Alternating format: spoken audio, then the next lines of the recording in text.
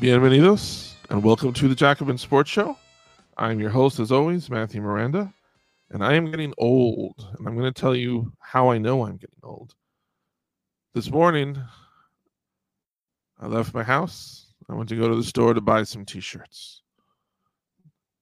Burlington Coat Factory, a store I've been to many times. They got cheap-ass t-shirts, $8, 100% cotton t-shirts. So I'm off to Burlington Coat Factory. Been to the store many times in my life. I drive down, I turn into the plaza. Burlington Coat Factory is not there. And I'm thinking, what? And then I'm thinking, oh, okay, I think it's that other little plaza right before this. I pull up there. Nope. I was literally, I don't know, a mile away from the plaza that I actually had to be in. It was a completely different street. And I feel like this may be an indication of early memory stuff because I don't know how many times I've gone to this store. It was like for a brief window, I had no idea how that one street was completely different than another. I mention this because this is literally my third attempt at this podcast. Because the prior two, I'm if you care, I use StreamYard to record these episodes, and on StreamYard, when you're going to record an episode, you don't just have to. This is like the third different platform I think I've used since we started podding. We started with Zoom, and then it was Zencastr, and now it's StreamYard.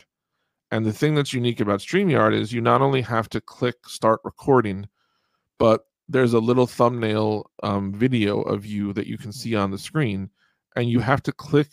You've got to put your cursor over that thumbnail and click on something that says add to stream. Otherwise, even though you can see yourself and hear yourself, and even though you've clicked start recording, it's not actually recording. I did this once before months ago. It was a nightmare.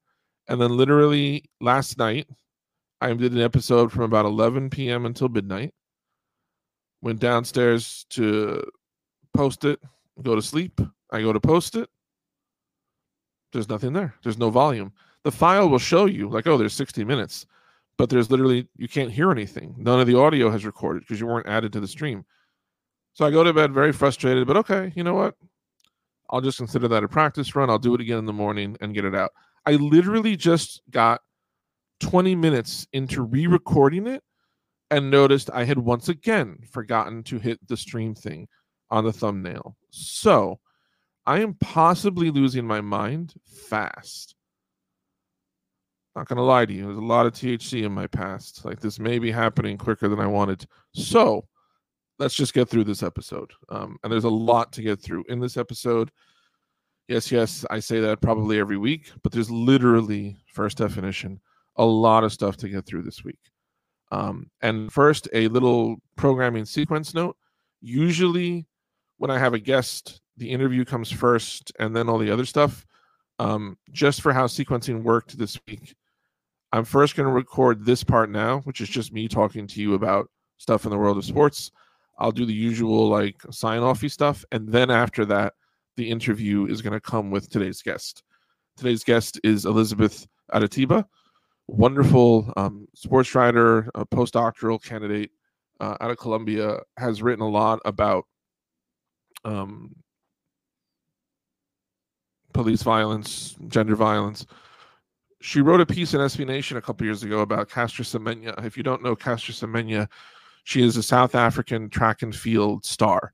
Has been, especially up until about 2020, I would say, was like a blockbuster athlete in the sport.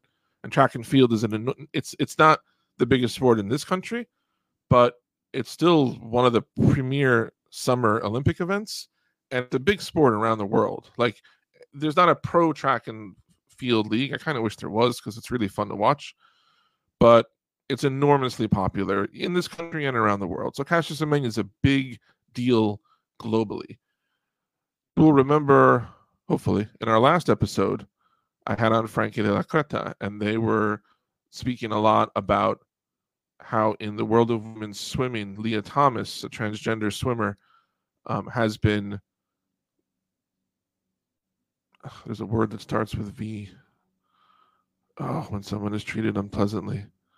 They have been, I don't know, there's just been virulent ugliness, as Frankie clued us into, about people opposed to Leah Thomas and being even allowed to participate in women's swimming, and all the historical and cultural details that factor into why swimming in particular is a nexus of racial privilege, gender privilege, how much even the question around Leah Thomas and swimming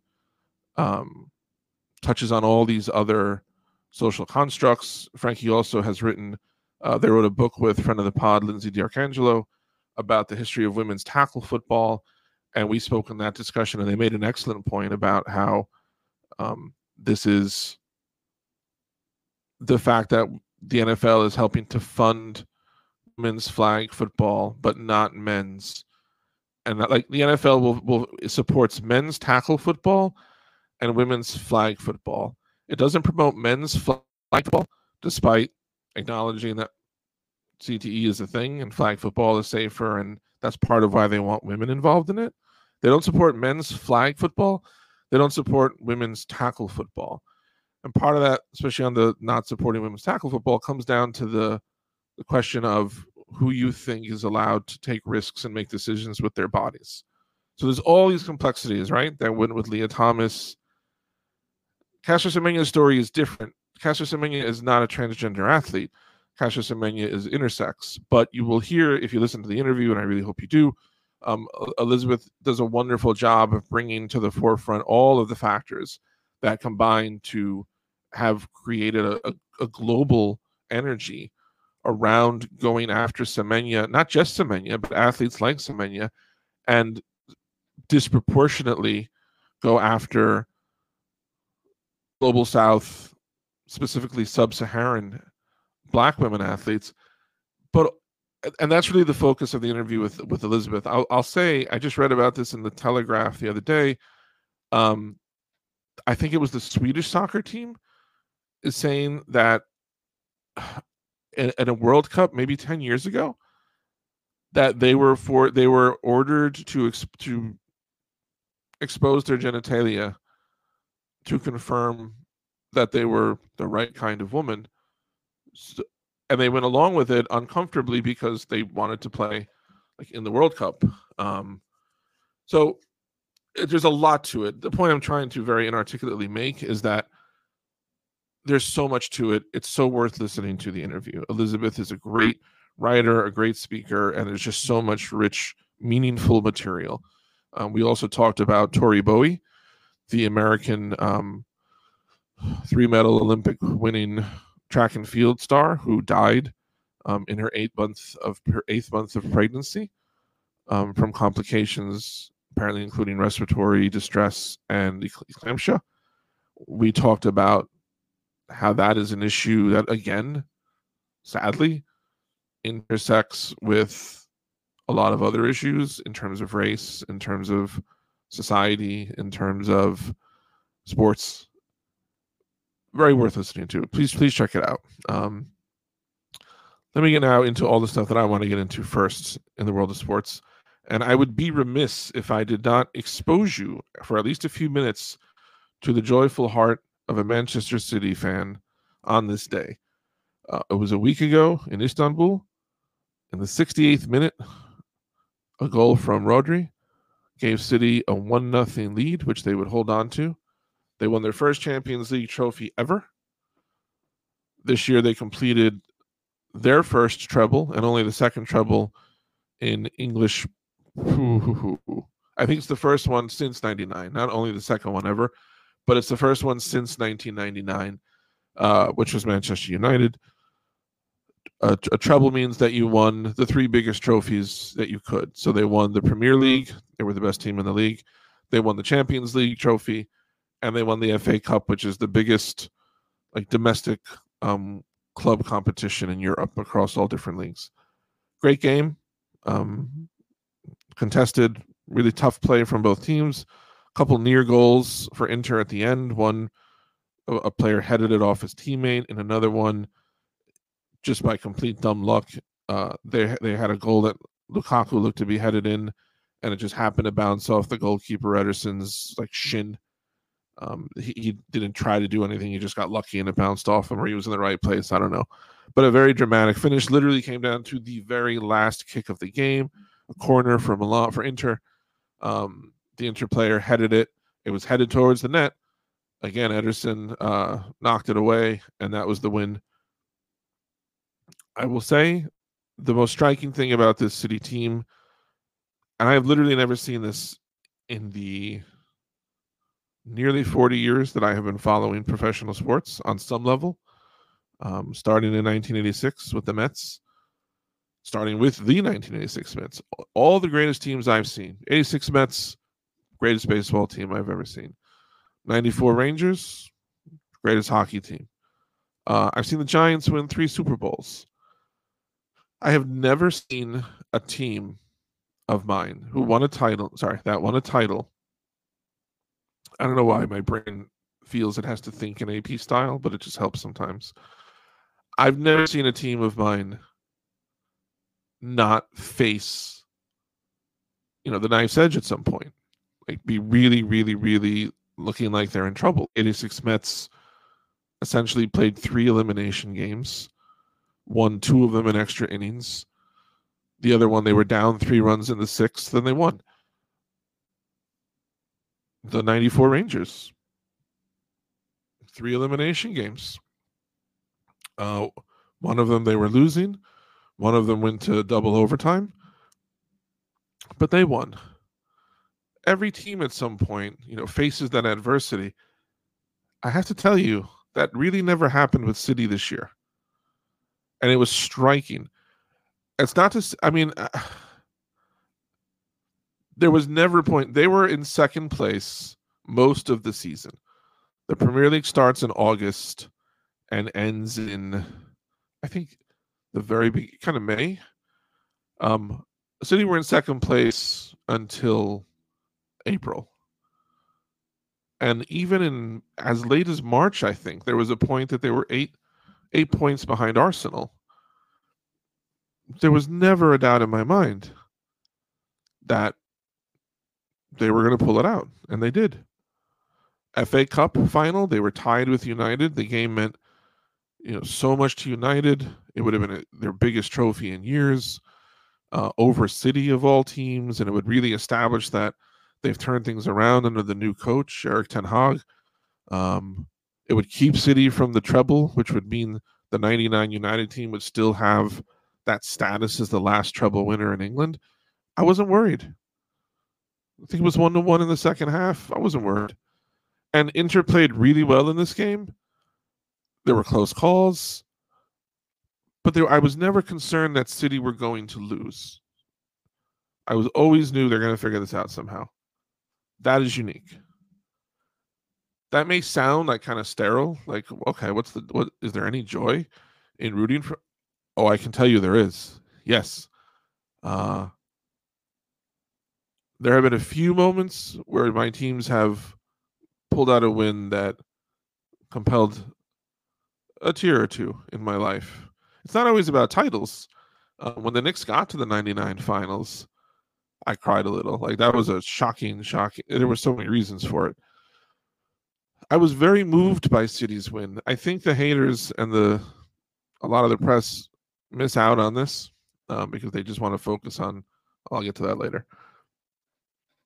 But not to be formalist, but the way that sports are structured differently from each other, I think creates the capacity for different emotions that are unique as a fan of each sport.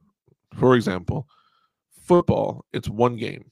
The football playoffs, you play one game against your opponent. You get about 3.5 hours to decide who wins and who loses, because that's how football works. You can't play a best of 7 unless you spend 2 months doing it. So there's an extreme intensity to a one day, this is it, one game for all the marbles.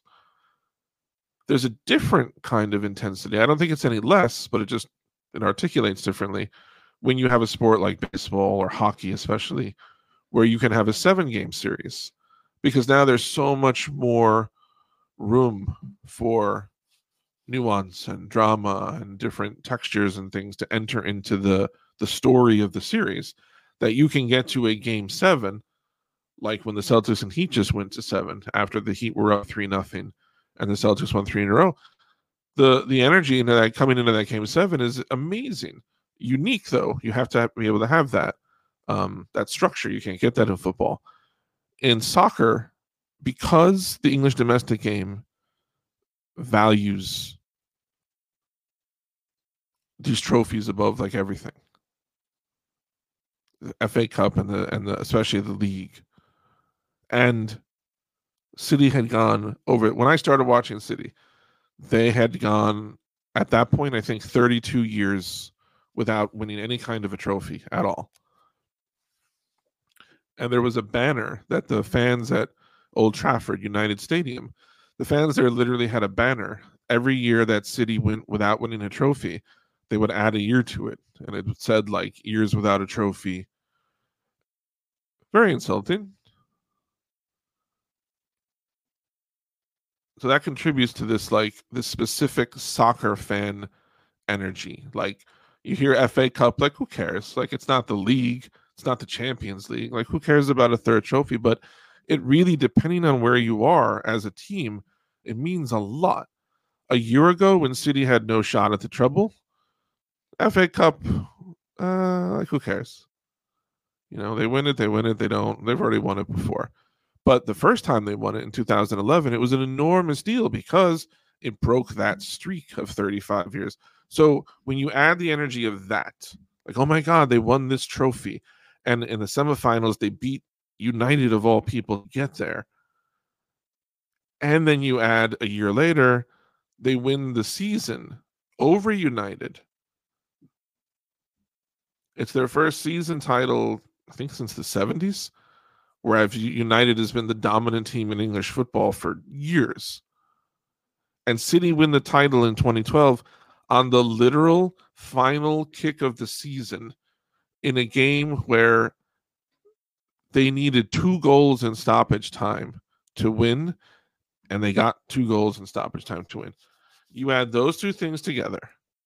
Once those two things are done, the last big goal to complete the project, as it's been called, since Abu Dhabi bought City, the project has been they want a champion. Like the Champions League trophy is the culmination of everything. So very early in this project, they get the FA Cup, great. They get the Premier League, awesome. Over the next decade, they come to dominate the Premier League, awesome. But it's still the Champions League is the thing that they're holding out for, the capstone over everything, the crown. So when they won the game Saturday against Inter and finally did it, it really did feel like you'd been on a quest for 15 years and it's finally over and you did it. I've never had that feeling as a fan. It's not possible to have it in American sports. So I thought that was cool.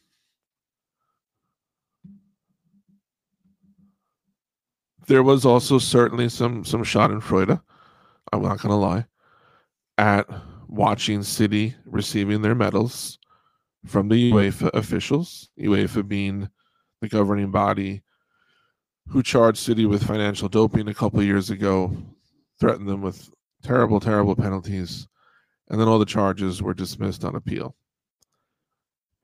You may remember in 2006, when the Miami Heat won the NBA title, they had just acquired Shaquille O'Neal to do it. Shaq and Kobe had broken up. Kobe got Shaq traded out of LA, and there was a lot of bitterness there. And after the Heat won that title, Shaq was at a club, and the cameras were running, and somewhere in a verse, he ended with, Kobe, tell me how my ass tastes. Watching City getting those trophies from UEFA had serious tell me how my ass tastes energy in all the best ways. I defy you to find another pod that talks about the ideal use of tell me how my ass tastes. And yet, for all the drama all the joy, all the relief, all the ecstasy as a fan of City, and for all the amazingness of what they did. Life is life is unexpected, and I was reminded of this because the two biggest moments in the game were both rendered anticlimactic for me. When Rodri scored the goal in the 68th minute, friend of the pod, Mike Island, actually, we were texting back and forth during the game because he's also a City fan, and Mike somehow was like, his TV, he's in a different city, but we were watching the same network. But Mike was about 40 seconds ahead of me. So we're texting kind of all these general vibey feelings, and then he texts something that makes it obvious that like City had scored. And I'm watching for like 40 seconds until it happens. It was very nice to see. I'll take it. But it did take the edge off a little bit of what it probably would have felt like to see it without knowing. And then on the very last corner, excuse me, I just need a sip of water. On the very last corner, the literal moment that the Inter player is about to run and kick it, my niece comes in the room, who is trying on dresses because she's going to her middle school dance. It's like her first school dance that she's going to, and she wants to know what I think. And I'm a good uncle, so as soon as I see that it's her and I know why she's in there, like all my focus is on, the dress, which looks great, and the shoes and the her necklace and everything. But I'm very conscious that like the game has just ended right behind me. I can tell from the noise, like the ambient noise, that City have won because there's not an announcer screaming about a goal going in. And if you're going to be distracted, like let it be, oh my God, all right, my team just won, I think is better than, oh my God, I don't know actually which is better. But they were the two biggest moments of the game. They were both slightly lesser than they may have been. But season as a whole, I'm going to take that. And yet, meanwhile, after City accomplishes this historical feat, the English press has headlines like this one, quote, Man City can celebrate all they want, but a dark cloud hovers over their treble triumph. And then there was another one, quote, Manchester City are closing in on sporting immortality. So why is everyone so indifferent? So this feels like a very distinctly old world energy to me. Maybe it's part of being in the culture of a faded empire. We'll get our chance to know soon enough. But the way that the British press will fawn over any 3-game winning streak by Liverpool or Manchester United, any little 3-game winning streak, and you'll see little articles popping up about how this could be the team that this could be a title winning team. And City,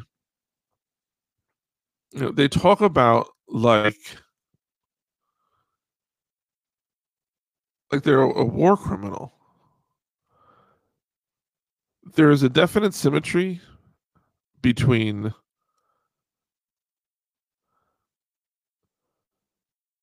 we value tradition more than like the reality of the world in front of us, and a country that spent $125 million to have a party for their new king while more and more of their people went hungry and cold over the winter.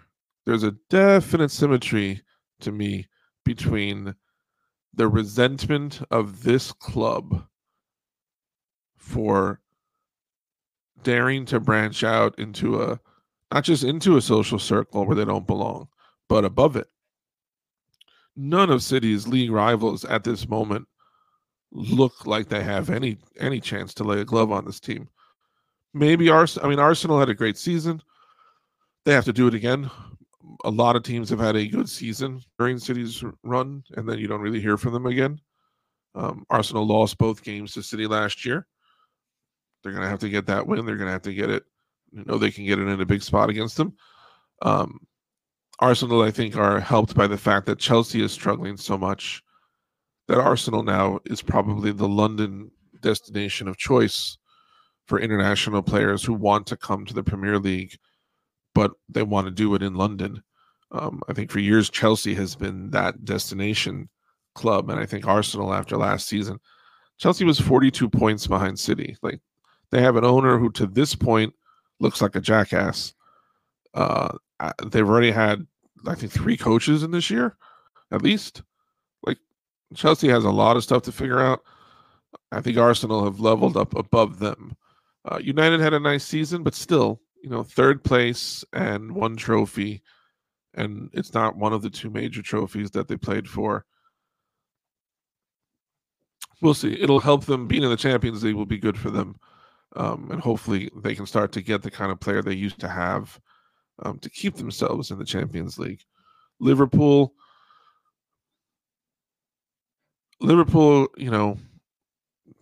they usually tend to figure things out pretty well, but Liverpool hasn't won a major trophy in 3 years, and there's not really any area as a franchise where they have an edge on City. Like, City has a better starting 11. City has a better bench. City has a better youth academy. City has better revenues. City has more spending power. City has more trophies. All of this may sound boring to you. I'm going to get off of soccer now, but I just have to tell you, I always wondered as a Met Nick, as a fan of teams who really never win, I would sometimes wonder, like, is it boring if your team is just like amazingly dominant good?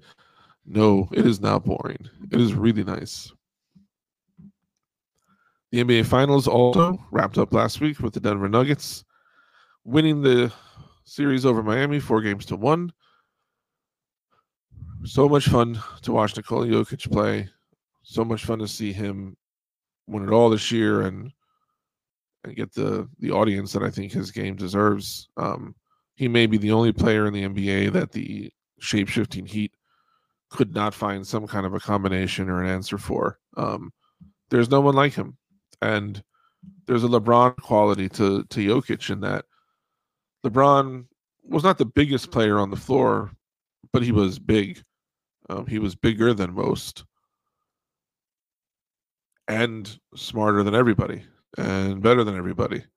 But Jokic is literally pretty much almost always the biggest player on the floor and the most skilled. I mean, he's as good a passer as you've seen, not for a center, just for anybody. He's as good a passer as there is. He's an unbelievable shooter. He's more of a threat as a shooter than even I think LeBron was. He's a remarkable player. Jamal Murray, also a player very easy to root for, who had an ACL tear a little over 2 years ago and came back from that, which is still, with all the advances there's been in sports medicine, it's still a difficult recovery process. I've been doing physical therapy for like the last month, and I go for like 45 minutes every day. And I'm not like coming out of it drenched in sweat. Like, it's work. Like, I'm feeling what I'm doing, but I don't imagine that I know what I'm doing is not anywhere near the intensity of what somebody recovering from an ACL tear has to go through. And I am mentally like drained sometimes. I don't want to do it. Like, I know it helps. I can literally see it helping my body, but there's mentally, like, physically the work is not, it's not at all difficult. But at some point mentally, it is a challenge of like, oh, like, I just sleep in today. Like, do I have to? So I have incredible respect for someone coming off an ACL tear and in 2 years getting right back to where he was. He's such an incredible player. Similarly, Michael Porter Jr., a guy who came out of college, looked at as he's a brilliant shooter, Wasn't really sure. Does he do anything else? His shot was not always there in the playoffs, but he, particularly as a rebounder, was much more involved, much more three-dimensional. This also is someone very easy to root for in terms of what he's been through. Between the ages of 18 and 23, he had 3 back surgeries. He missed a whole year. His rookie year of the NBA, he missed after a surgery. Last season, he had surgery just 9 games into the season and then was out the rest of the year also. This was an injury that cost him a lot of money. He was expected to be the top pick in the draft the year that he came out, and he fell to 14 because there was so much concern about his medical records. And that was before one of his other surgeries. To see him playing at the level that he did was really awesome, just on a human level. So congratulations to the Denver Nuggets. I will say very, very, very quickly on Zion Williamson and Ja Morant, pretty much just this. I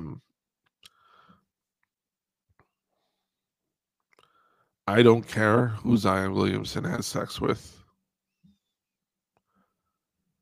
As far as Ja Morant, I don't know what the adjective is.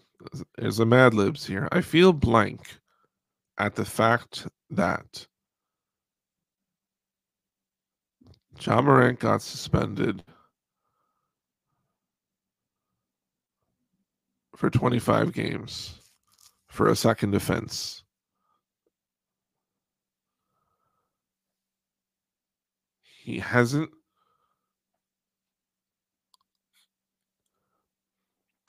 Ja Morant got 25 games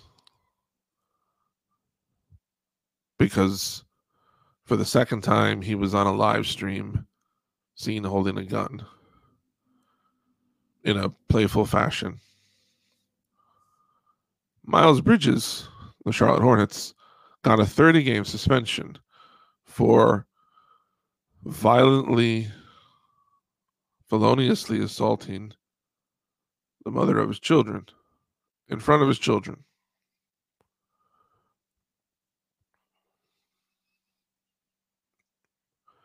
I feel blank. I don't know what the adjective is.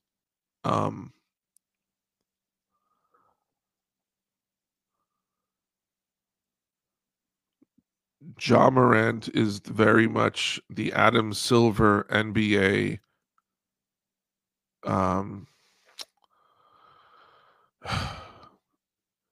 It's their version of David Stern, making sure the NBA doesn't get too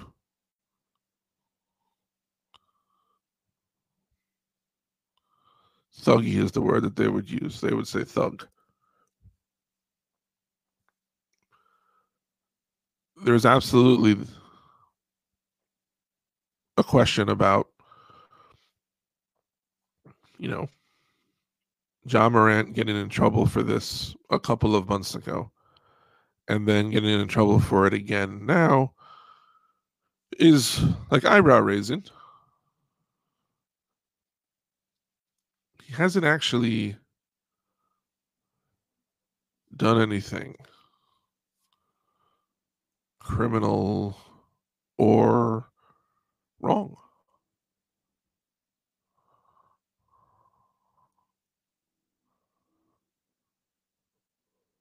So he's been suspended for 25 games because he had a gun, which, as we all know in this country, is your God-given right.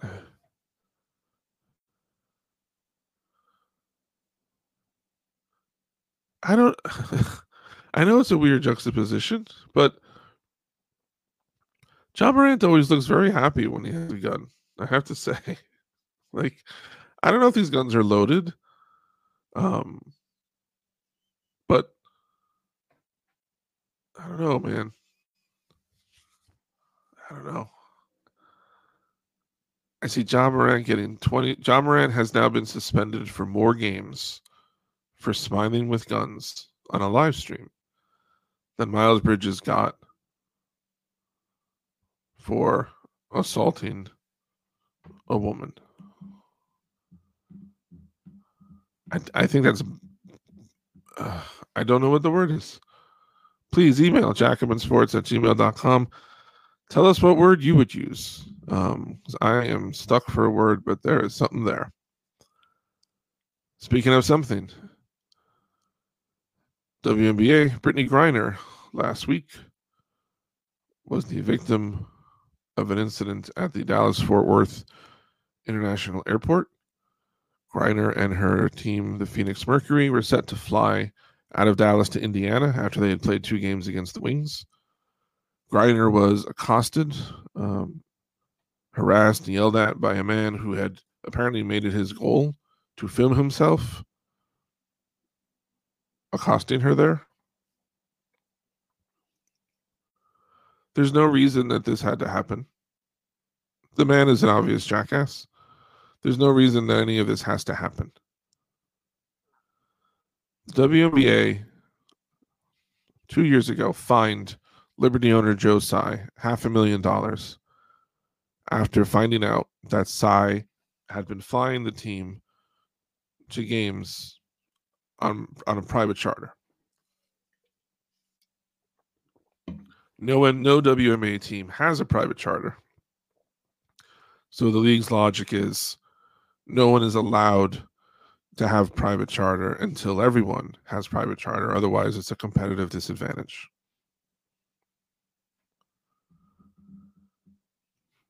Let me tell you about a man named DeLon Wright. I'm willing to bet that half of the audience has never heard of DeLon Wright. I'm willing to bet that the half of you who have, like me, would not recognize him. If he passed me on the street, I would not know who he is. This is easy to explain. He's a career backup. He's played for 7 teams in 8 years. He's really bounced around for a while now.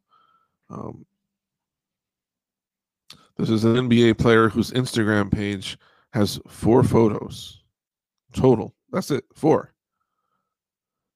If the NBA were currency, DeLon Wright would be a penny.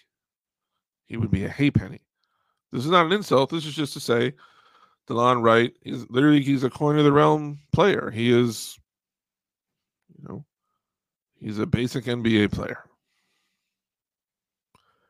If every NBA team spent the cost of one DeLon Wright, he made $8 million last year. If every team spent $8 million, that would cover the amount, the $250 million that the WNBA says it would cost for all of its teams to fly charter. You hear that and you're like, oh my God, why would you not just do it? That's such an easy win.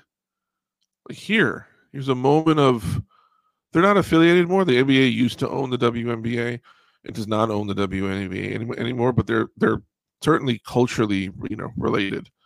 And the NBA has so much money, and we're always hearing about, the progressive Adam Silver NBA. If every team spent the cost of DeLon Wright, which is less than what the average salary is, the average NBA salary per year is $12 million. If they spent less than that average salary, each team, every WNBA team could fly private charter. And you hear that and you're like, oh my God, just do it. And then you find out it's actually even worse than that. Because that early report that listed the number at 250 million, that apparently was a typo, because every site that has reported on it since then, everywhere you check now, the number is 25 million. 25 million.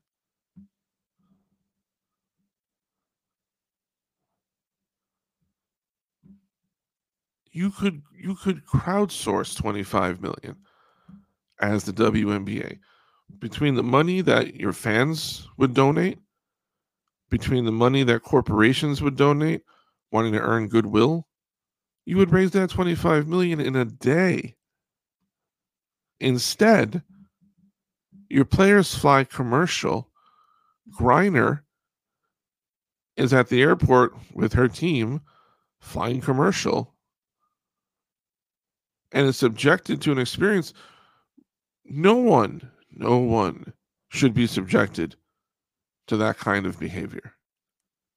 World-class athletes, public figures,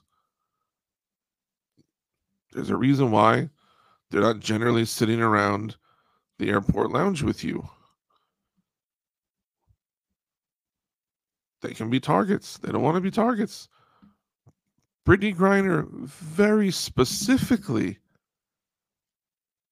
is not someone who needs to be targeted and made to feel threatened, given what she's gone through in her life the last couple of years. This is a bad job by the WNBA, which is arguably the most deft, like, public relations league in sports. They usually have it all together. They do not look good in this. This is a betrayal of Griner specifically as a worker. The WNBA has failed to provide a safe working environment for her. And having your trauma triggered, that doesn't go away just because the threat is now gone. Like, this is shit Griner now has to deal with. She should not have to be dealing with this. And it looks ridiculous for the country's top women's basketball league, and one that I'm sure would like to argue it's the best in the world, to be crying relative poverty about an issue that is so fundamental to player safety and workplace justice. Instead of fining Joe Tsai $500,000, that's 2% of what you need to get everyone charters. Get a loan from Joe Tsai. He'll give you a loan for $25 million. Private charters, the way franchise values grow, he'll make that money down the road easy. The only reason, and there's a particular injustice and grotesqueness to Griner being victimized here. The only reason the man who harassed her knows who she is because of what a big story it became nationally when she was imprisoned in Russia. She was imprisoned in Russia because she was playing in Russia, because the WNBA doesn't pay its star players enough for most of them to just finish the WNBA season and stay stateside for their off season. Most of the league plays overseas because that's where they make more money. That's why Griner was in Russia in the first place. So this is a second case where, because this premier league globally, WNBA, doesn't treat its star like it should treat a star, that star has now been victimized by it. That human being has now been victimized by it. Twice, Griner has been victimized by the league letting her down. Let me take you back in history now to 1942.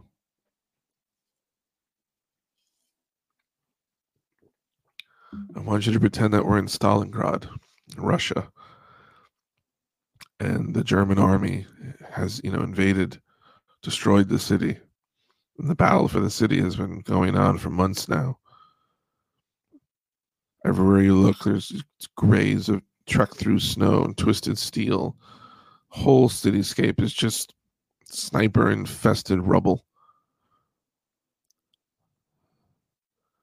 Everyone is hurting. The German soldiers don't have food. They don't have warm clothing. Tens of thousands of them are starving to death. The Soviets are fighting for their lives. Pretty much, if they lose this battle, the Germans are going to overrun past the Volga to the Ural Mountains. They can't lose this city. They need a win. They haven't had a win really in the years since Germany first invaded them. It's huge for both sides. So imagine you're a Soviet soldier.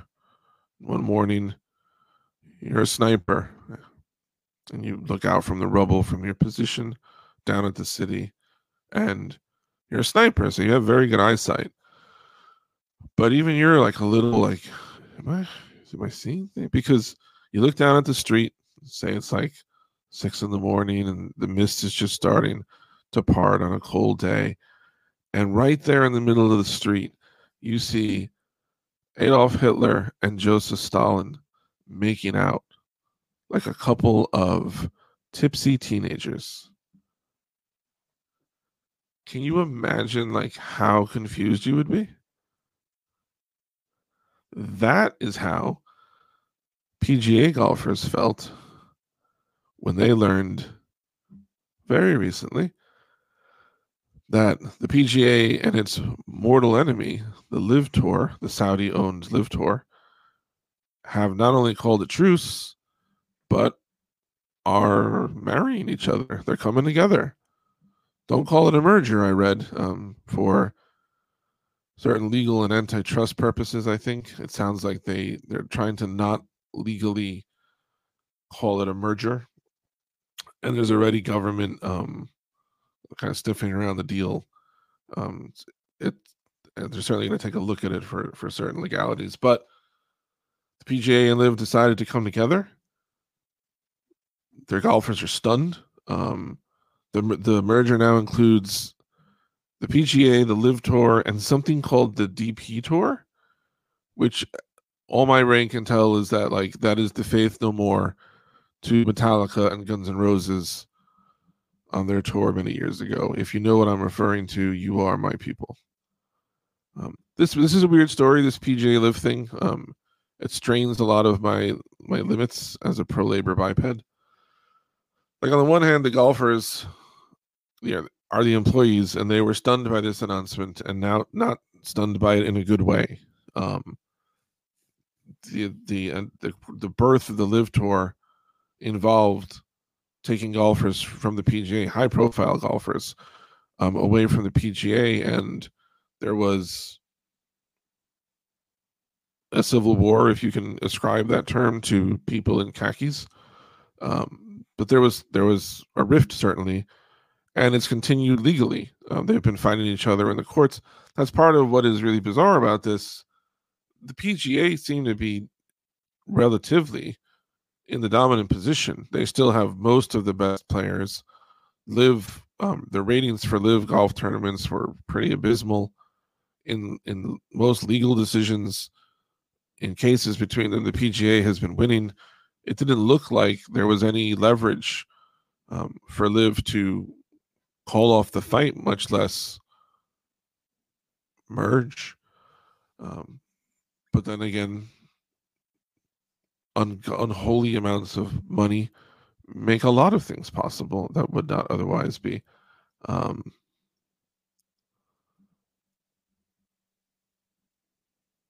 Part of what makes this also controversial for so many people is that both parties invite controversy. The Saudi government owns the Live Golf Tour through their public investment fund. Those are some of the worst people on earth. The people who run the PGA are also some of the worst people on earth. These are the kinds of people who would lead even God to look back and think like, maybe my uncle was right and I should have gone into radiology. Like, there's a shortage of radiologists. Maybe that would have been better. Like, these are not good people. Professional golfers, if they're not on the list, they're in the margins. Like, this is a sport whose great stage, the Masters, the holy sacred ground of golf, is staged at a club that didn't allow a black member until 1990. You can go to Wikipedia and find the delightful things that were said in the past about the perspective of there ever being a black member. There was not a woman member until 2012, at which point they admitted Condoleezza Rice, who's a war criminal, Darla Moore, a billionaire banking executive, Ginny Rometty, IBM CEO, and Diana Murphy, the former president of the United States Golf Association, meaning one of the people who helps to run golf, bringing us back full circle to our original premise. None of these are good people. There's a lot of anxiety around the Saudi angle here about sports washing, where nation states buy teams and they flood them with, or leagues in this case, and they fund it extravagantly, and there's exorbitant investment, ostensibly in the hopes that the good feelings that it creates for foreign fans will translate into a more benign impression of their countries and a greater willingness to overlook the human rights atrocities that they commit. This theory kind of misses me on a couple levels. One, I know there's a lot of evidence to the contrary of this, but most people are capable of keeping two different thoughts in their head at the same time. Like, you can follow a team or a sport or whatever golf is. You can follow that and still always know, you know what, the person writing the checks here is a real dick. People deal with that pretty much in every part of their lives. Like, at least in a late stage capitalist society, think of almost any think of almost any aspect of your life. It is determined by whoever writes the checks, and that person is a dick. So we're already prepared for that. Feeling like a Man City fan, a Newcastle fan, I'm glad my team has money now to spend on better players, is not necessarily proof of a blind spot or moral apathy. Is it better for the world if Abu Dhabi, instead of spending $2 billion on Man City the last 15 years, had just kept the money in investments instead and watched their portfolio grow? Like, would that make the world a more just place? Would the global media have written as many stories about human rights violations in Abu Dhabi if there were no English soccer club connection? The other reason I'm skeptical about this anxiety sometimes is, do we not remember who and what the owners were like before the nation state started buying teams? Like, when you dig back into the 1990s, the 1970s, earlier in other sports, like, are you seeing a lot of heart of gold stories about benevolent sports owners from a golden age?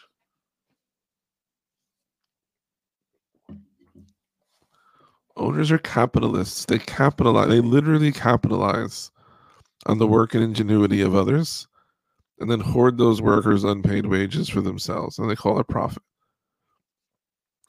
All the trophies City have won, with all those glittery trophies, was it better if they had gone to a team owned by an American venture capitalist or a Russian oligarch instead? A week ago, professional golf was a rich man's game.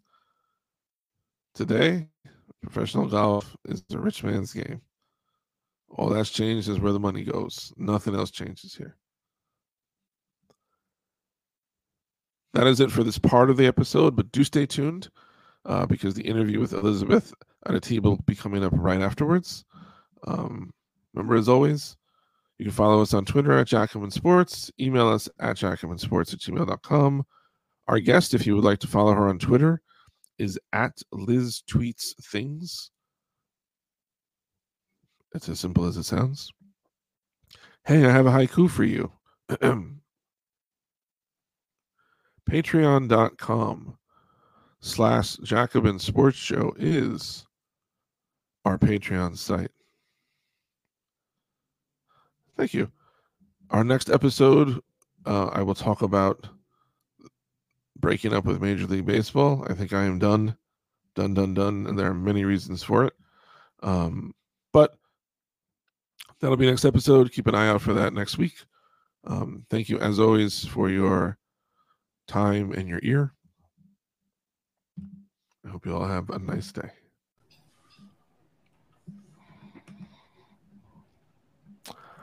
So the NBA season ended just a few days ago with the Denver Nuggets winning the championship, led by their 7-foot so-called unicorn, Nikola Jokic. If you're not familiar, unicorn is a word that is used primarily in basketball, but now I think in sports in general, for athletes who possess an unusual combination of size and skill.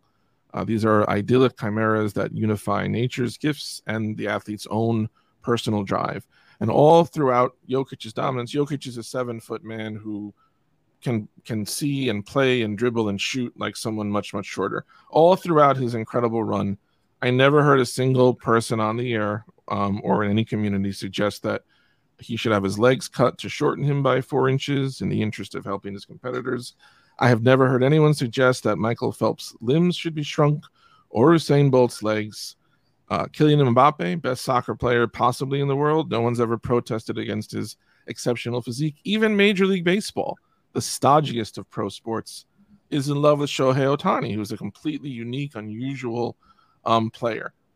But this is not always the case with all athletes and their bodies. And so I wanted to bring in today's guest to talk in part about a place where this same attitude, the same kind of valor and appreciation becomes something much darker and much different, and try to explore why that happens and what it says about sports and maybe what it says about us. So I would like to introduce today's guest. Today's guest is a doctoral candidate and National Science Foundation graduate fellow in the Department of Sociology at Columbia University. Her writing on police violence, gender violence, and criminal justice has been featured in Huffington Post, Slate, The Nation, and the Black Youth Project. I want to welcome to the Jacobin Sports Show for the first time, Elizabeth Adetiba. And I want to say, when I say, how are you? I want to be very specific about how much I mean that. I've just been learning about ultramarathoners, who are these people that will run literally like a marathon every day for a month. And doctorate students are basically like the ultramarathoners of the mind. Like you people, like for years, you have to go through. So when I say, how are you? It's not a casual, like, I really want to know, doctoral students, how are you? So Elizabeth, how are you today, really? Okay. Let me be super honest. Okay. Please do. I am fatigued. I am sort of teetering on the brink of burnout, to be completely honest with you. I love the research that I do, and not love in the sense that I think it's fun per se. I don't think there's anything fun about sort of studying scientific racism and sort of institutional scientific racism specifically. However, I'm fascinated in the worst ways, I think, by some of the things that I find through my research. And I am really only propped up by people who are very interested in sort of learning about this issue and discussing this issue. So when I wrote the Semenya piece, when it was published, actually, I was kind of sort of thinking about dropping out of my PhD program. I was like, I don't know if I can do this. It was 2021. So I started writing in 2020, went through multiple drafts of it. So everything with COVID, I was like, I don't even know about the direction the world is heading, let alone the direction I'm heading. So I really appreciate the opportunity to be able to talk about this, because this is one of the things that I get sort of reignites that spark within me. That's like, okay, I'm almost there. I gotta keep going. I gotta keep going. If I did my math right and everything goes to plan, I'm really about like a year and a half away from defending my dissertation. Okay. So I have way more years behind me than I have in front of me. So I'm just trying to keep chugging along without sort of hitting the breaking point, I think. Thank you for asking. That sounds to me like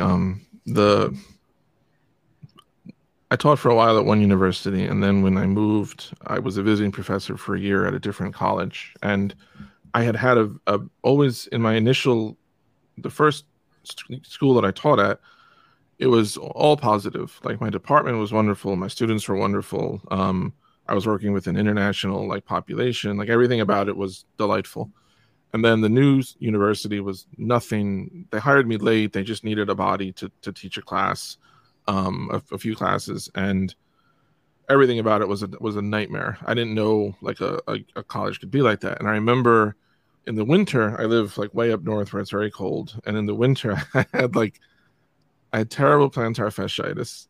The university had hired me late enough that they didn't have faculty parking at this school. They just had like everybody. There was a period where everybody could pay, students, faculty, anybody, to get a parking spot wherever they want on campus. So by the time I got hired, I was hired the first week of August for that fall semester. So there was nothing, like I couldn't get a spot more than a half mile basically from the campus. So every day I am walking on this dead foot. It's freezing cold. I hate everything about where I am. And I remember for a while getting unpleasantly accustomed to the voice in my head that would just all day was droning, left foot, right foot, left foot, right foot. And I feel like you're kind of in that like intellectual point of like left foot, right foot. I just got to get there. Yes, there's an ABC Family movie. I guess it's called Santa Claus or something. One of the old animated Christmas movies. And they had this song, put one foot in front of the other, and soon you'll be walking out that door. And I sing that every day. Like sometimes I don't even catch myself. And like I'll be like walking to my car and I'll hear sort of the sort of augmentation of the sound in the garage as I'm like driving to the library and I'm like, put one foot. And I'm like, oh my God, I'm singing this song in this moment or going to a doctor's appointment or something. So at this point, I can't remember which NBA player always says this phrase, lock in, right? I'm just sort of locked in. And if I even let myself start to like look a little like sometimes I'll get some random emails like, hey, like someone I know is looking for someone to hire to work here, to work at this magazine or to work at this nonprofit. I'm like, if I even look at that job posting, I'm going to lose the momentum Can't do it. that I have. So I got to lock in and put one foot in front of the other. All right. Well, we're going to help you today stay locked in just on your own writing, which should be enjoyable. So tell us, who is Caster Semenya and why did she become such a story? Okay, so Caster Semenya is a South African runner, Olympic gold medalist winner, and just an indomitable athlete. And for those of us who appreciate running and the sport of track and field, seeing Caster Semenya work up to winning the gold medal from her days as a youth athlete, if you're familiar with her, you just know that she's been one of the hottest things on the scene, one of the fastest things on the scene. Watching her run and get better and run faster times as the years go by has just always been an exciting thing for me personally to witness. However, a lot of people not only do not like Caster Semenya, but actually don't want her within the sport because of her biological sex. So she was born intersex, but she, I guess since being a child, she has always sort of identified and moved through life as a woman. However, and this is sort of a big part of the controversy around her. For some people, if you looked at her, maybe you would not automatically perceive her as a woman. a lot of people who don't want her within sort of the world athletics field often wrongly claim that she is transgender, and there's nothing wrong with being transgender. It's just that she's not. She's actually not a transgender woman. She was born intersex and moves through life as much as possible as a woman, as a female, and a lot of people from her competitors from other countries to the Olympic and World Athletics leadership do not want her to continue within the sport of track and field, and actually want to kind of try to snatch her medals and her wins away from her. So this confuses the Marxist in me, and I don't know enough about the background. World Athletics, you mentioned, used to be the International Association of Athletics Federations, for those listening, the IAAF. I'm curious, track and field is a very popular sport around the world. It's not obviously on the level of world soccer or even individual sports like tennis. It's not quite on that level, but it is popular. It's looking to grow.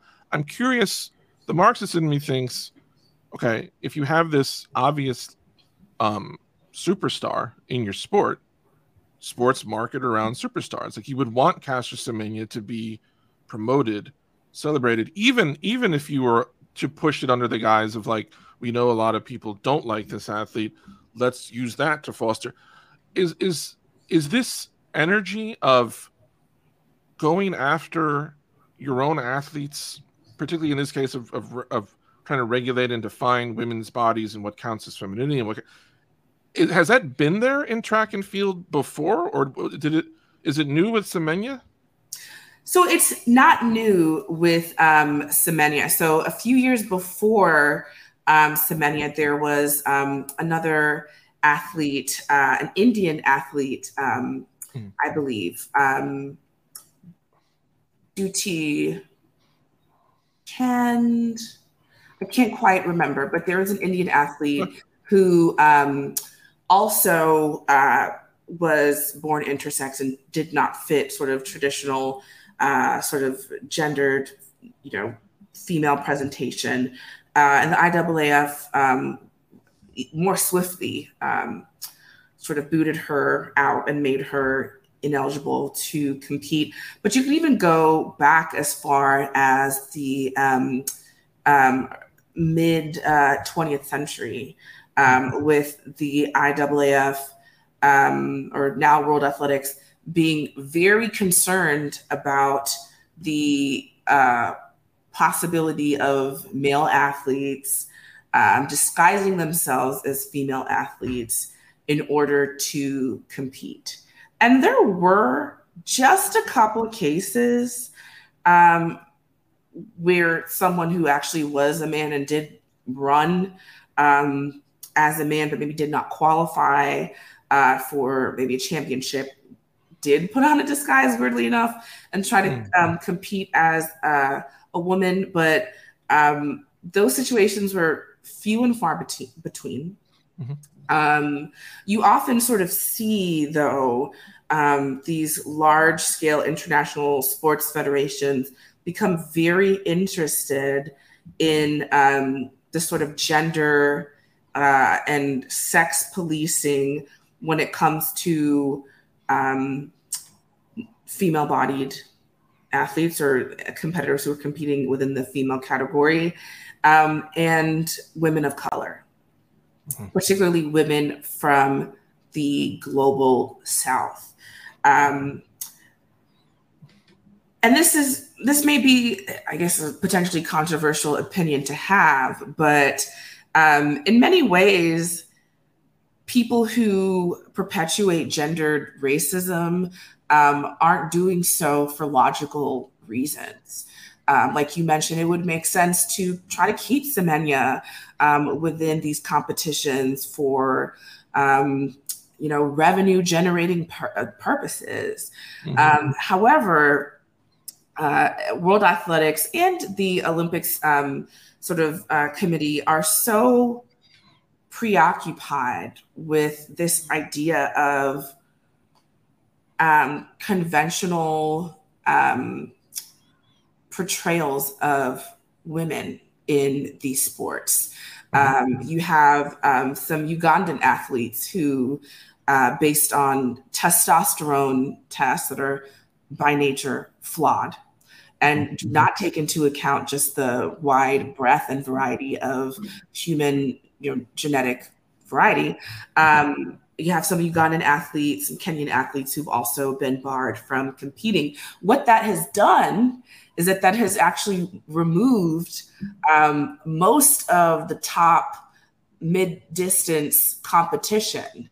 And so it's actually now opened up the race, let's say the 1,500 meter, 800 meter races, to now being sort of pretty comfortably dominated by athletes from Western countries, European countries, specifically the Central and Eastern Europeans. So revenue, unfortunately or fortunately, just depending on how you view the issue, revenue is not the most important thing for these committees. They have a vested interest in regulating women's bodies. It's part of the reason why you see that women's, at least runners, their athletes, their uniforms as athletes seem to get smaller and smaller and smaller as the years go on. When I was running track as a high school athlete, I remember seeing some of the women's sports bottoms and thinking, how can anyone I don't understand. Who was this designed for? Who is this actually designed for? Right. But, I mean, the difference between 2008 and the uniforms that female athletes were wearing in 2008 versus what they wore at this most recent Olympics, it's actually pretty night and day. They just seem to be getting smaller. You see more and more female athletes trying to protest and contest the shrinking of these uniforms. And so you see that women's bodies are still heavily policed, even within these sort of major international sporting conventions. I think, wasn't there a volleyball team that protested, a women's volleyball team? I feel like the German team maybe protested loudly that the out of, and of course the point obviously is there has been no correspondent reduction in men's uniforms. It's not like there's some athletic advantage to getting skimpier, but I remember I think it was the German volleyball team vocally were like, this is ridiculous. Like, we're not going to wear this. You mentioned in your piece in SB Nation about Semenya, a couple other athletes. One was a Burundian runner, Francine Nuyasaba. And then this really stood out to me. You mentioned, I think she was a more junior level athlete, but an athlete named Annette Negesa, who you mentioned had invasive, per the desire of World Athletics. I don't know how old this person was, but I'm guessing younger. She was a junior level athlete. Had invasive surgery per the desire of World Athletics, just so she could be allowed to continue to compete. The surgery ended up resulting in both physical and mental complications that she suffered from. And yet, World Athletics wants Semenya not only to agree to that invasive surgery, but also to hormonal regulation, you wrote.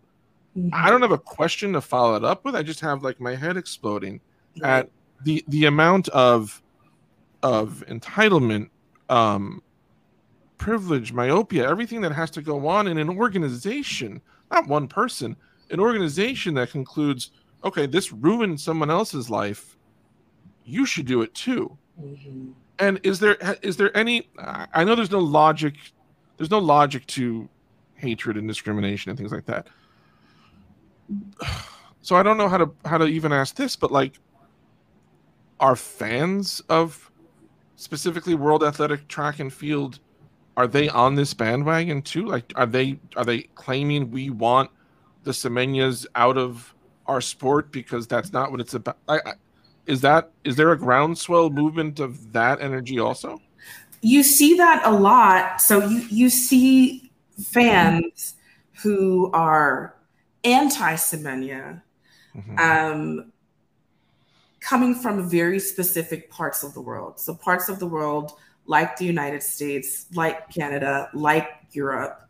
You had a quote from a British athlete, Gemma Simpson, who Yes. said it was literally running against a man. And I Yes. thought it was interesting that it was the British woman complaining about that. I mean, it's so ironic given history and what we know about the British and their sort of involvement in the regulating of African bodies over centuries. Yep. People who are fans of these European, American, Canadian athletes are often in favor of these bans because they want to see their athletes win. And I think there's also the reality of having an athlete from the global South, from a country and a sports team or a national sports team that probably isn't anywhere near as well resourced as your own, coming in just off of sheer talent, beating your athletes. There is a sense of entitlement to winning that I think a lot of fans from countries in the global North have. The idea of being beaten by an athlete from not only a country in the global South, but a sub-Saharan African country like South Africa or Burundi or Uganda, I think it makes people angry. It makes people very, very angry. And so the fans of Semenya that you do see are more likely than not people of color and people who are also from the global South because of what she represents, because of, I guess, sort of frustration with the general sort of geopolitical trend of these Europe-based international bodies, whether it's IAAF or, World Athletics now, or the Olympic Committee, or the World Bank, or the International Monetary Fund, regulating so severely how people from the global South, how African people go about just living their everyday lives and existing in their bodies. Which is, I mean, you mentioned that. I was just talking yesterday to a friend. I have family in Puerto Rico, and anyone who follows anything going on in Puerto Rico knows that there's there's been island-wide gentrification going on before Hurricane Maria, but it's really accelerated since then. And this friend just brought to my attention, I didn't know that Cornelius Rhodes is very famous in the medical community, celebrated, has awards. He's a historically prominent, beloved doctor. When he was in Puerto Rico, he literally he wrote about Puerto Rico, and he wrote that the island was beautiful and the weather was perfect, and the only thing wrong with it was the people, and that the only way to, because they were thieves and they were all the usual negative crap, and so the only solution, he wrote, this is Cornelius Rhodes, for everyone listening, like, this is someone you can Google, and he's a prominent name. This isn't some random wacko. He wrote that the only solution was to eliminate the people from the island, and he admitted in his letter that he had begun to do that by giving cancer to some of his subjects unknowingly. This is also an island. This is important to me. I'm Puerto Rican. He had forced sterilization of thousands of women who never knew it. So you talk global South, and like Puerto Rico is not global South, but this ongoing, I used the word entitlement before, this ongoing assumption that like that story, if it happens to someone who is British or American or Irish, becomes an Oscar-winning film about like human tragedy. And if it happens the other way, it's history. Yes. I find that very endlessly draining. I think about Brittany Griner and how the WNBA just this week, and the NCAAW, how they have, kind of to your earlier point, capitalized so much on Brittany Griner. I went to a WNBA game I think a couple weeks ago. If not, was it last week? No, it was actually last week. And so I saw Brittany Griner playing with the Phoenix Mercury against the Dallas Wings. And I mean, the dunks that she was pulling off were just, I mean, just spectacular to watch. The announcers kind of, going crazy. It's a similar thing that we saw when she was an athlete at Baylor. Yep. She drew crowds because of what she was able to do. I mean, this is a woman who is a little over 7 foot tall. I mean, she has an incredible wingspan. And as much as she, still deals with, transphobes and gender critical people who don't like the fact that she, as a woman, as someone who is, biologically female, just does not conform to any of the standards that we have for women, including, female athletes. These sporting bodies have pretty much welcomed her openly because they know that she could make so much money for them. And in addition, because she is an American woman and an American athlete, there's a lot of uncritical questioning around gender and gender presentation in a lot of these sub-Saharan African athletes, also Indian athletes, with the case of Dutee Chand, I believe. This idea that these countries, whether it's South Africa or Burundi or India, are still mystical in some ways, yes, and that we just never really know.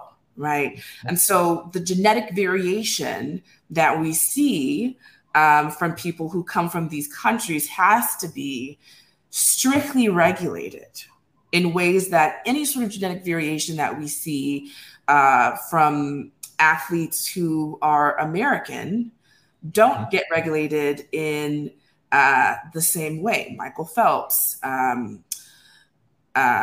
Brittany Griner, and taking it to Europe, Nikola Jokic, we don't see that same Victor Wembanyama. I don't know. Wembanyama, yeah. Oh my God, he's the ultimate example. Yeah, we're not regulating. And I would argue that if Victor did not have a white parent and was not, born and raised within Europe,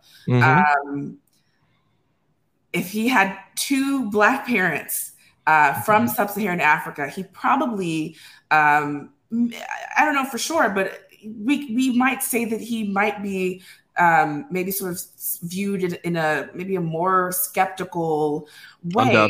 Undoubtedly. He'd be raw. Everything about him that they currently call potential would become a question mark, an unknown. It would absolutely, you're 100% correct. Right. But because our society still has a vested sort of social interest in regulating women's bodies, we see that, the sort of intersection of geographic location, gender, and race sort of come together and create this awful matrix of oppression that we see Niyonsamba,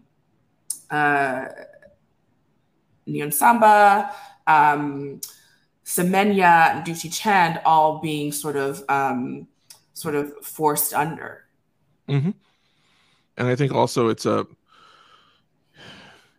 if you were to apply the axiom that like energy is, if matter is neither created nor destroyed, and you want to apply that to energy, then we can apply it to like a lot of social movements. Racism is not, it evolves. It's going to evolve. It's going to change. Things are going to be there.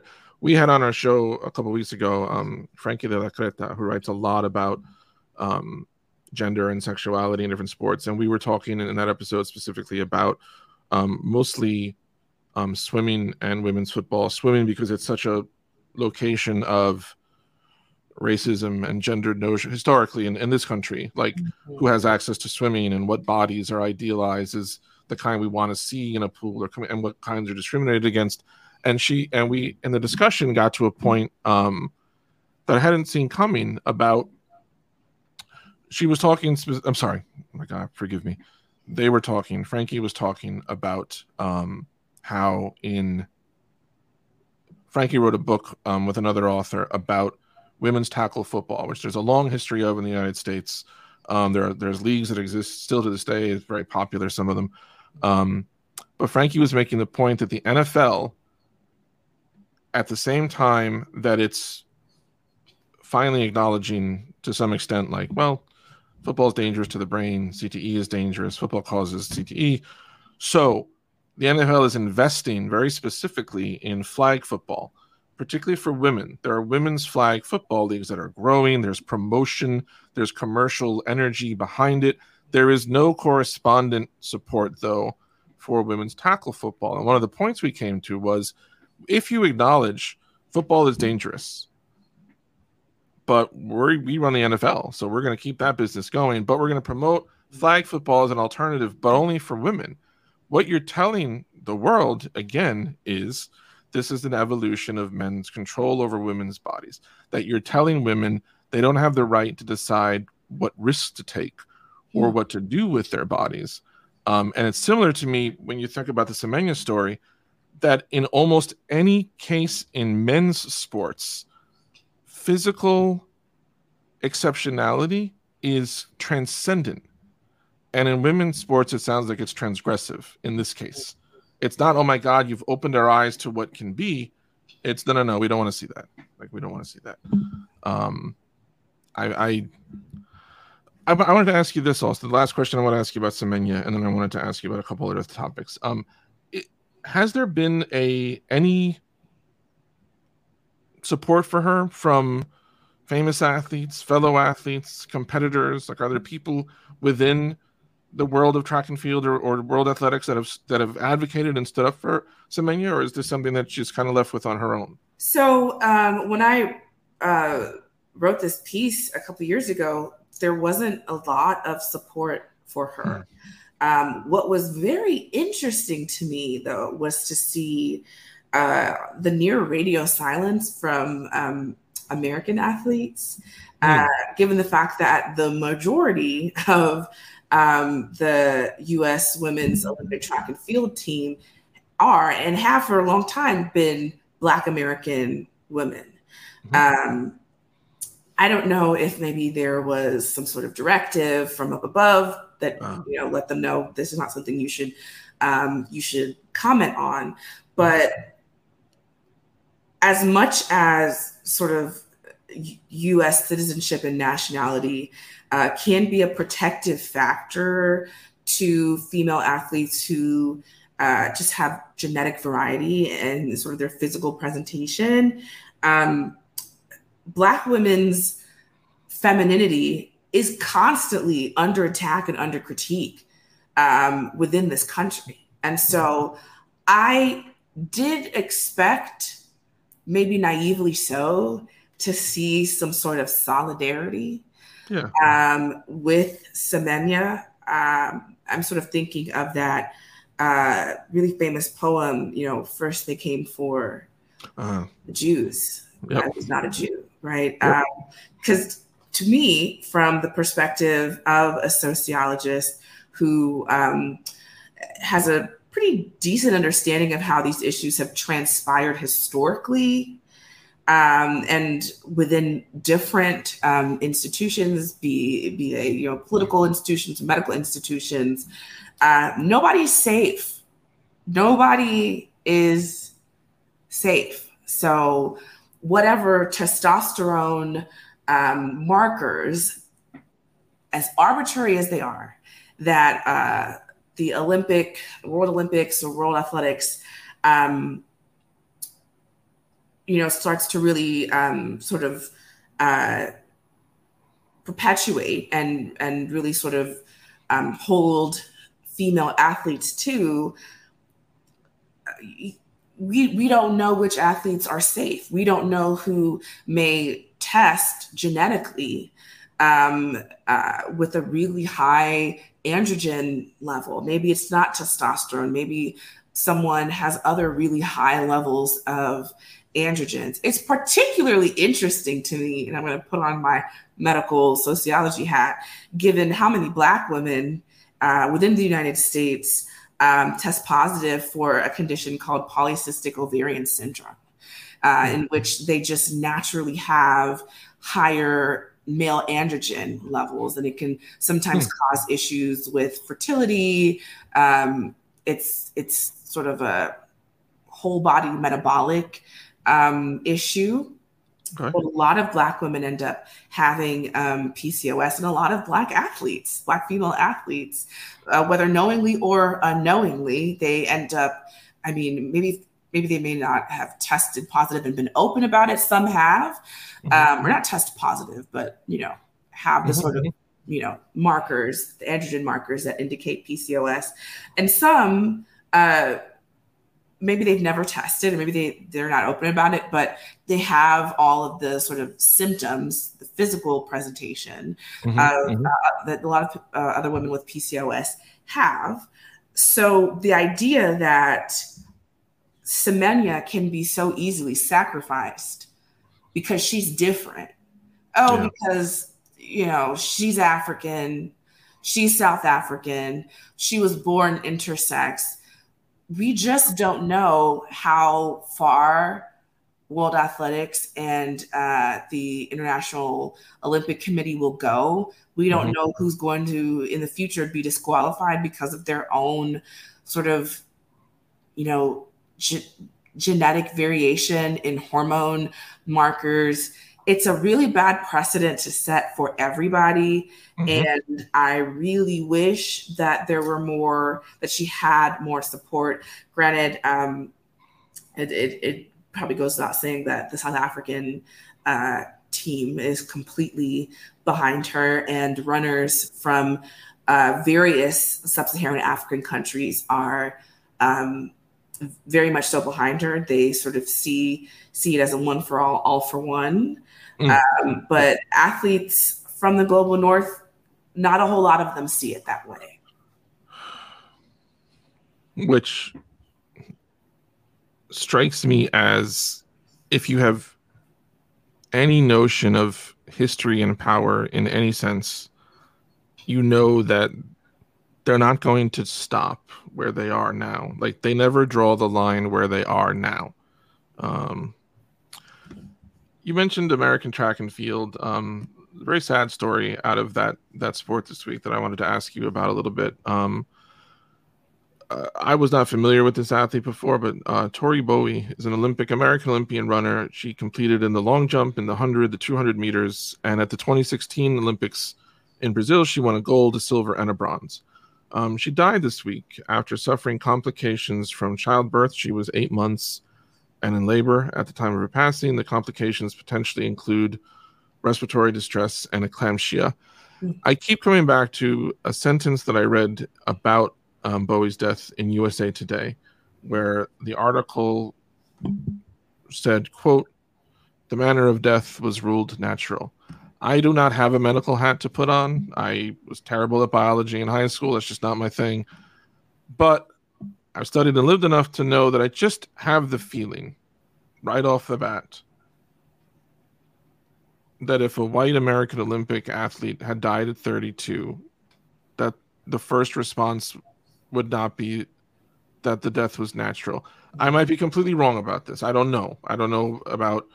I'm learning about eclampsia. I'm learning about all these things. But when you hear this story, the first feeling I get from this story is like, this can't happen. This shouldn't happen. The more I read about it, the more I am learning, like, not only does it happen, but as with so many things in this country, it afflicts one group of people more than it seems to afflict others. Have you studied, or do you have any familiarity with well, sorry, let me track back on that first. When you saw this story and you read what happened and everything, what was the first thoughts or feelings that came to you? So I had a lot of feelings. when Tori Bowie was announced dead, I believe it was towards the end of May, mid to end of May, if I'm not mistaken. And initially, we didn't have any sort of reporting on what she died from. I don't even think a lot of people knew that she was pregnant. Okay. But I remember that as the days went on, there were some stories that were being published, and there was one narrative that was published in that, you know, her neighbors said that she had some sort of history of acting erratically, right? And that she may have suffered from sort of mental health issue. I never heard that, but now knowing what the true cause of death was, it is extremely offensive that one of the first sort of things that we heard surrounding her death was some sort of hysteria related, you know, crazy Black woman related situation. And it's not to minimize the issues and, you know, even the deaths of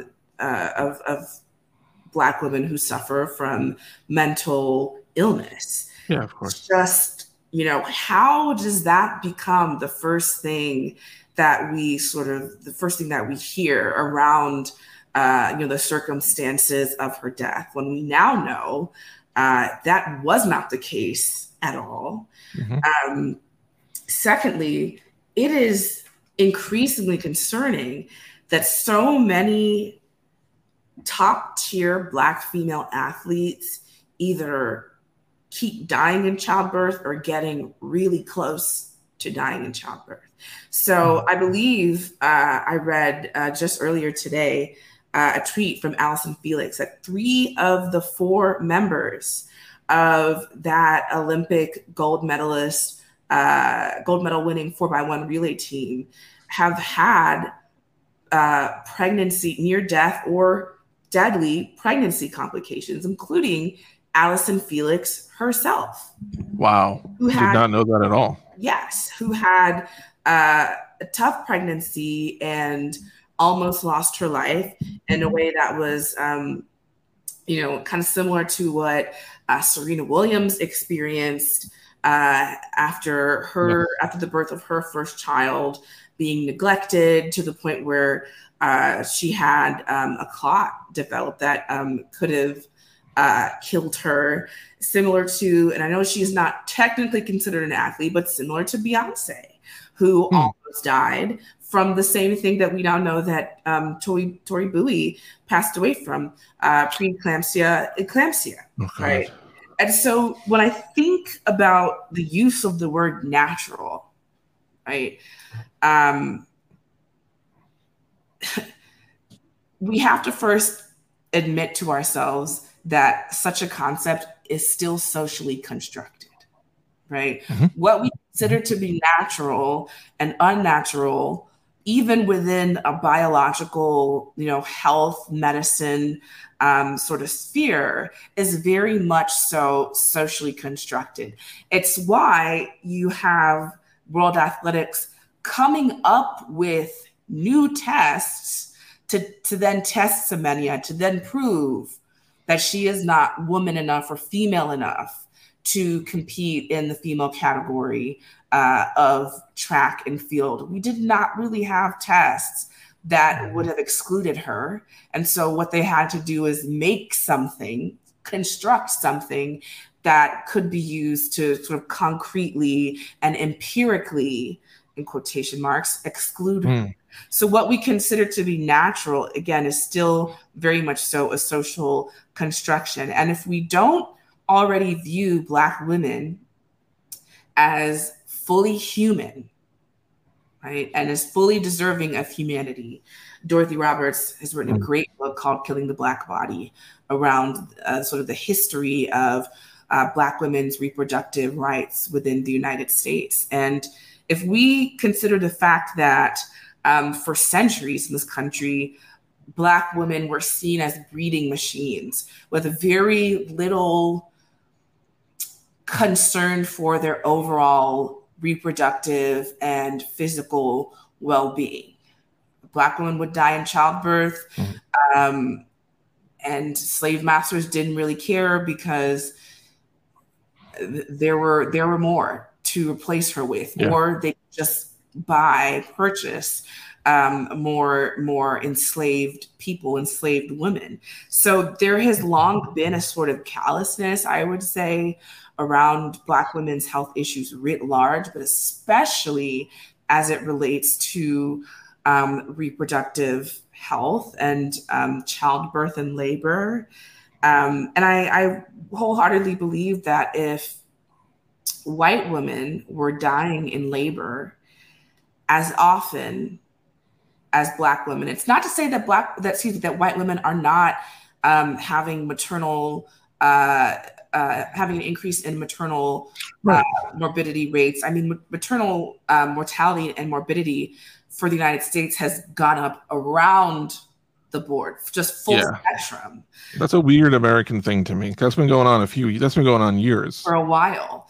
But given that there is so much social and political anxiety around low rates of childbirth, specifically concerning white women, I would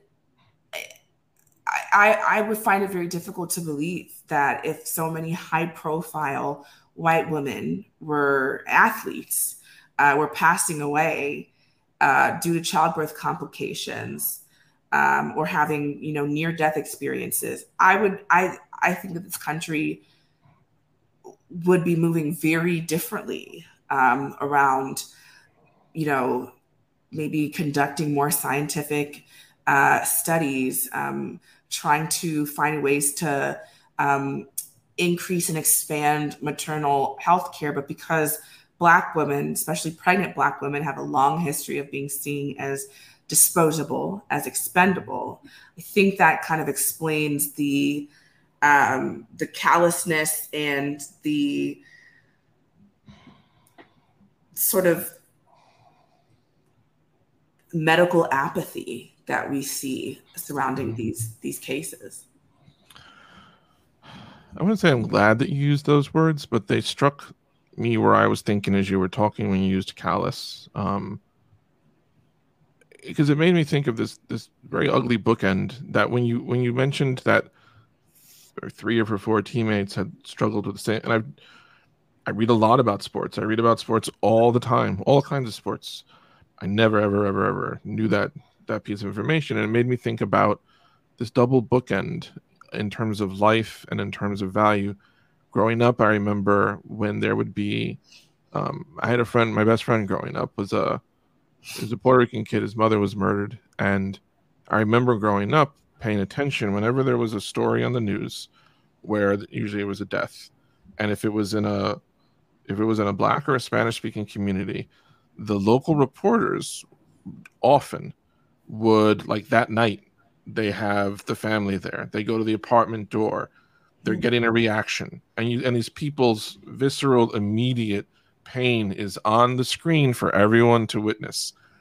And it's loud but callous. And then you talk about this not invisible, but this ignored common, if like you said, if Taylor Swift had preeclampsia, they would nationalize a whole movement tomorrow to like get rid of it. But the silence now, the silence of,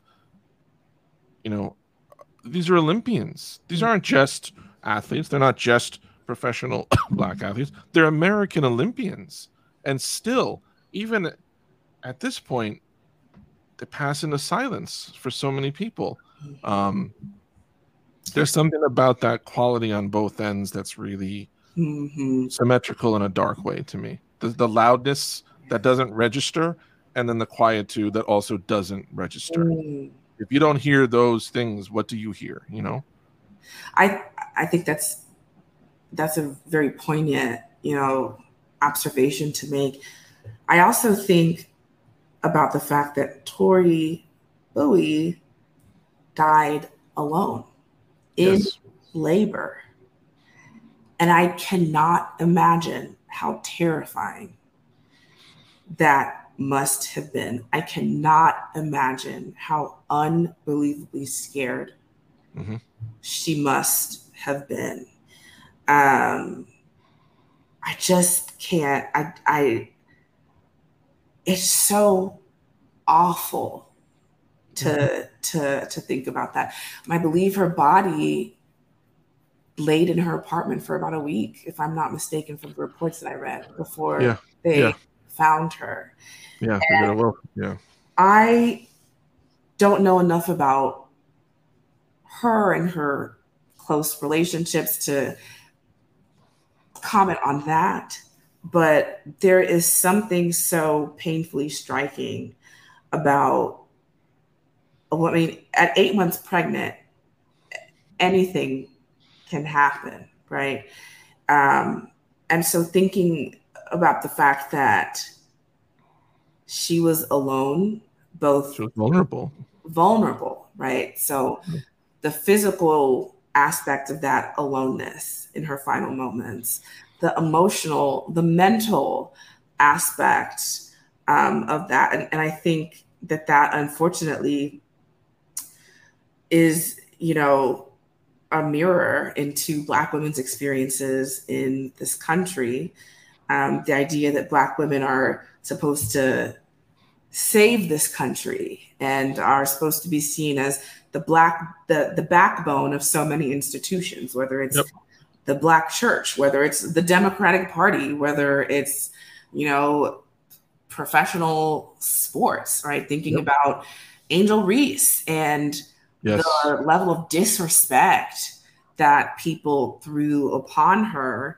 A young, probably teenage kid. A 20 or 21-year-old. The kid. That's still a kid. I mean, that's so young.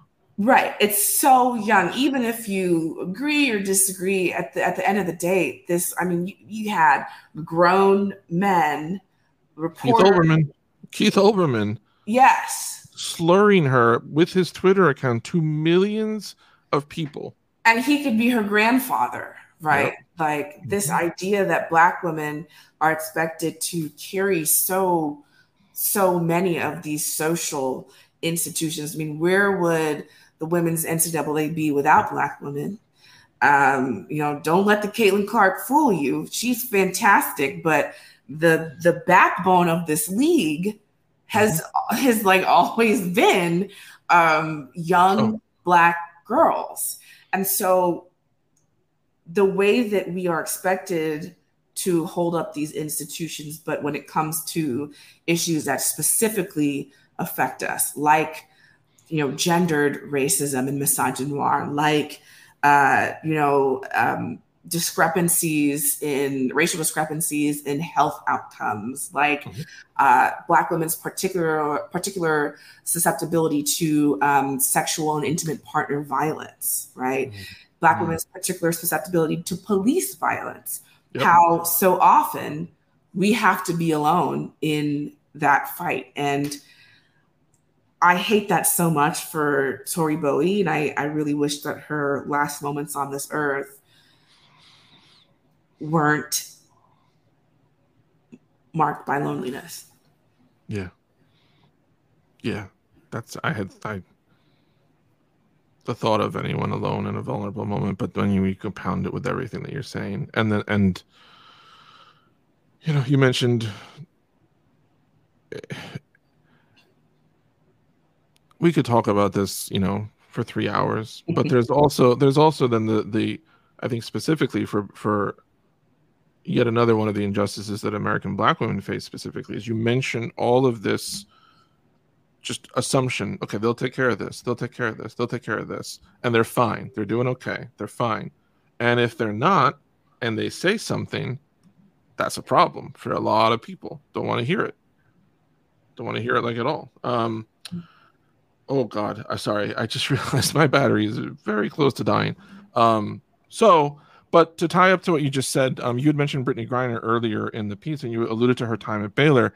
It's always worth remembering Brittany Griner's coach at Baylor is the enormously successful Kim Mulkey, who, I think it's Mulkey, has not ever really been publicly supportive of Griner, her sexuality, gender identification. Like, just another striking example that literally the woman posited at the end of this year's NCAA women's tournament is the head coach of the champion winning team, and she's so that woman is nowhere without not just Brittany Griner, but the 12th girl on her team, the 13th girl on her team, everyone involved who got her to the point where she gets to now be on top of everything.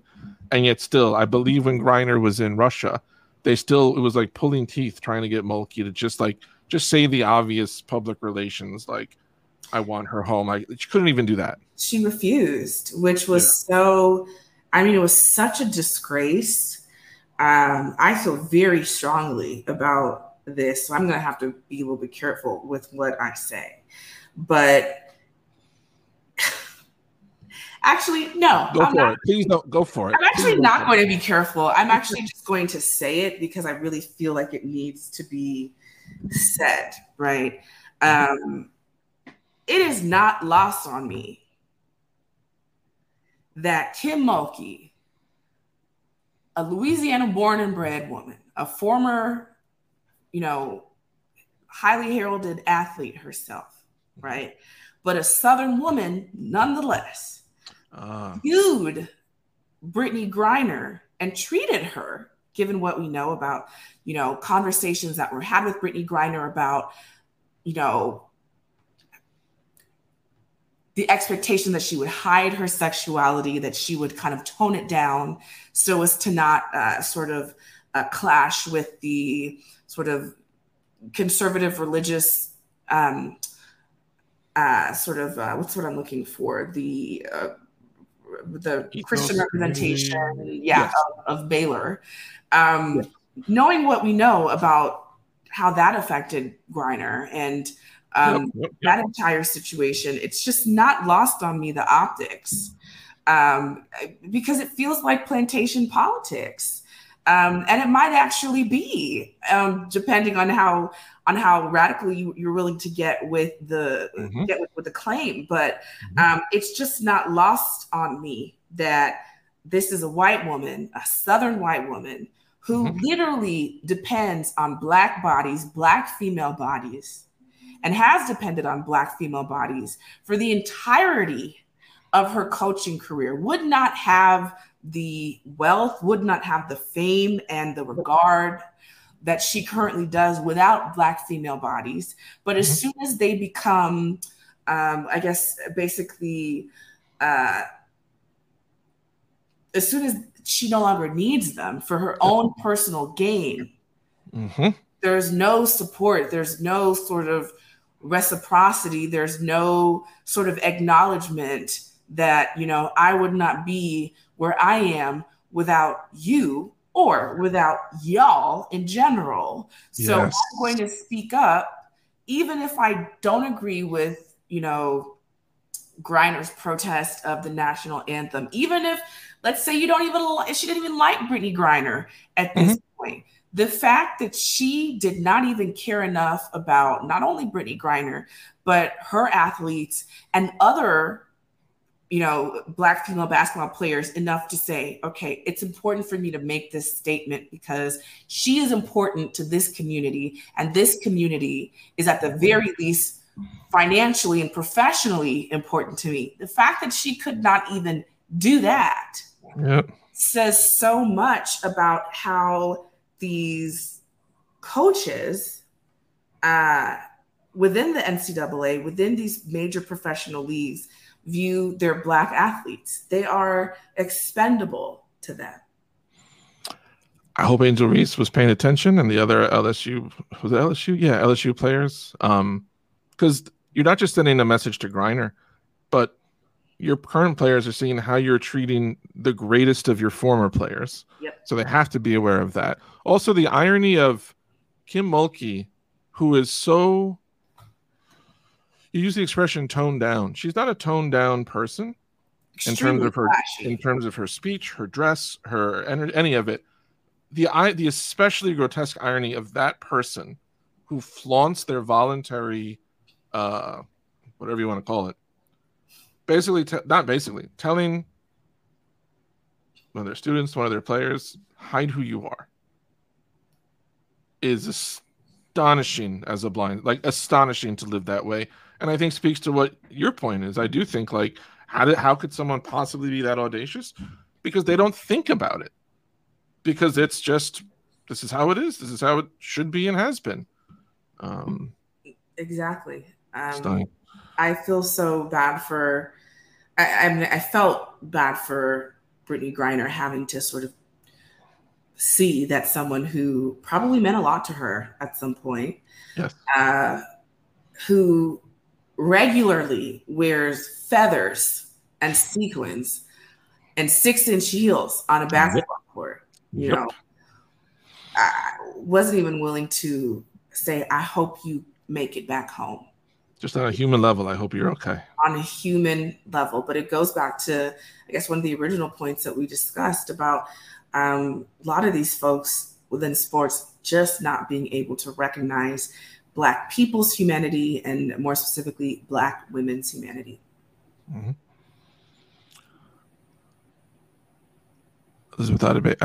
Elizabeth Adetiba, I'm extremely grateful for your time on this episode. Thank you for having me. I'm only ending it now because I'm literally I was a dummy and I didn't bring up my power cord with me. Now I'm gonna run out. But I follow you from afar, root from you from afar. Our audience will now too. We can find you on Twitter at, it starts with, tell me your Twitter handle again. It's at Liz Tweets Things. Yes, at Liz Tweets Things. Very good page, very informative. Very just, I love it. I love seeing your brain express things, and now getting to talk to you, it's also very exciting. So thank you. Do you have any, it sounds like you're getting done with school, so there's not any other right now sports features that we should be looking out for or waiting on from you? Do you have other stuff going on? Sports features coming out soon, but I do have a piece coming out. What's today? Thursday. So maybe sometime within the next few days, within the next week, about misogynistic podcast bros and how that sort of reflects on the current state of gender relations. It's not enough to just sort of look at people like Andrew Tate and Joe Rogan and sort of write them off as just, oh, those are just, random loudmouths. No. Unfortunately, they reflect much deeper problems in society that we've kind of got to get real on. So that should be out pretty soon for Salon. So, okay, awesome. Well, we'll keep an eye out for that. I would love to have you on in the future, and I promise if I do, I will ask you. I feel like I asked you a lot of difficult questions today, and I feel like the next time I have you on the show, maybe we can focus on some positive things. Sure, absolutely. Balance.